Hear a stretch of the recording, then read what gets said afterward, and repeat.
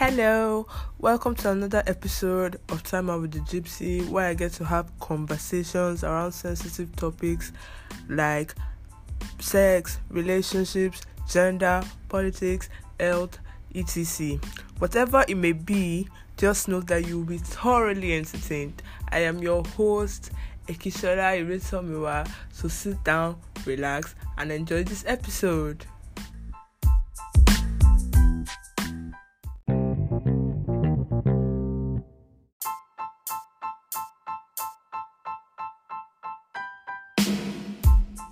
Hey guys, so it's this month of love.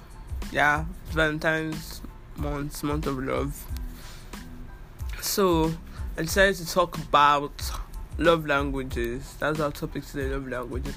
But we're going to have a twist. We are going to have the special assistance from ice cream. So yeah, basically I'll be using ice cream to explain what love languages is, or basically are, or something. So yeah, sit back, relax, enjoy. So let's start from what is the definition of love languages. It's the way an individual expresses or receives love. That's basically what love language is. And there are 5 main love languages. We have words of affirmation, acts of service, receiving gifts, quality time, and physical touch. Sorry about that. So you're wondering, how will I know? Why is Toma even telling me this? First things first, love languages can be used for not only romantic relationships. You can use it in your parent to child relationship, sibling relationships, friendships. So basically to foster growth in relationships. But I'll be making an example of, I'll be using Valentine's Day as an example because this episode is going to be coming out on Valentine's Day. So yeah, I'll be using romantic relationships, as an example. So yeah, you're wondering, how are we going to use ice cream to explain what love languages? So yeah, let's dive right in. So words of affirmation is basically hyping, like when you are your partner's biggest fan and you're complimenting. So basically, if I'm going to give an example, words of affirmation would be my partner telling me, this ice cream you made is really delicious. That is a way my partner can use words of affirmation as a love language and feed into my love language and basically love me with my love language if words of affirmation was my love language. The second one is acts of service. It's basically going out of your way to do things for people. So for example, if acts of service was my love language, my partner can be like, hey, I made you a cup of ice cream. That would be my partner feeding into my love language, basically. Then receiving gifts is buying gifts for people. So here is an example of how my partner will be feeding into my love language with receiving gifts. Something like, hey, I got you a cup of ice cream. That is receiving gifts. Quality time is spending time together, basically, like the name insinuates. So an example with the aid of ice cream would be basically, let's go get ice cream. That would be an example.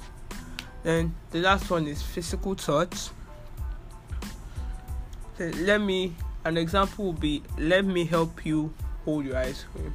So basically, love languages are not necessarily like receiving, how you receive them, it's also how you give. So for example, if your love language is words of affirmation. You be the kind of person that when you're in relationships, you would tend to like hype your partner. Oh my gosh, you look stunning, blah blah blah. Like that is a way of also knowing your love language. The way of knowing your love language is, let me give you two tips. First one, when you think of your ideal partner or your ideal relationship, how do you imagine being loved? Do you imagine a constant hype, or do you imagine date nights, or do you imagine receiving flowers or chocolates, or do you imagine hugs, kisses and all that, or do you imagine him going out of his way to like help you with stuff? Like, how do you imagine receiving love, and also how do you give love? Like when you think of Valentine's Day, or something, I want to do something special for your partner, how do you also give love? The thing about the advantage of love language is you tend to fulfill your partner's needs. If you look at your partner and you notice the person's love language, because it's the thing about love languages, you can do the rest, like you can do the remaining like 4. And if you are not speaking your partner's particular love language, your partner may be feeling deprived of love.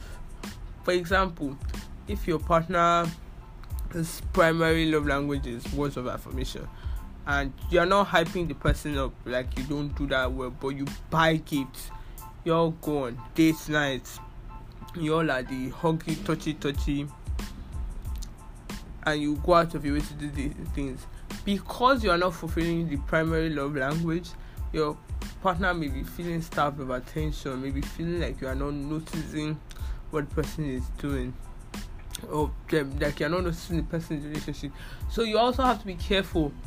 Look at your partner. Okay, how does this person want to be loved? You can always ask your partner, and please make sure you're listening to people. This is not the stories for people that have sense and that are willing to be self-aware. So basically, make sure you are feeding the needs of your partner's love languages.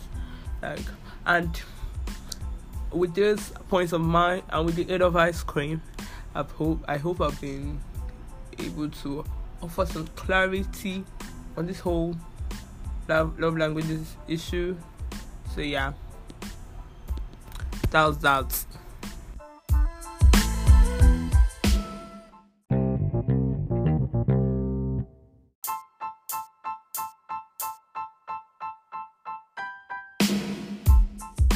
So my recommendation this week is a podcast hosted by Sandra Ezekwesili called The Glass Ceiling, where she basically talks about the unseen barriers that stop women from reaching their full potential. It's basically like she does this interview session, or she has this discussion on Nigeria Info, then she records it, then she uploads it as a podcast. Well, it's like really interesting because she gets to invite other guests, and you get to see the way average Nigerians view issues on gender and stuff. But yeah, go check it out, guys. So yeah, that's the end of this segment. Bye.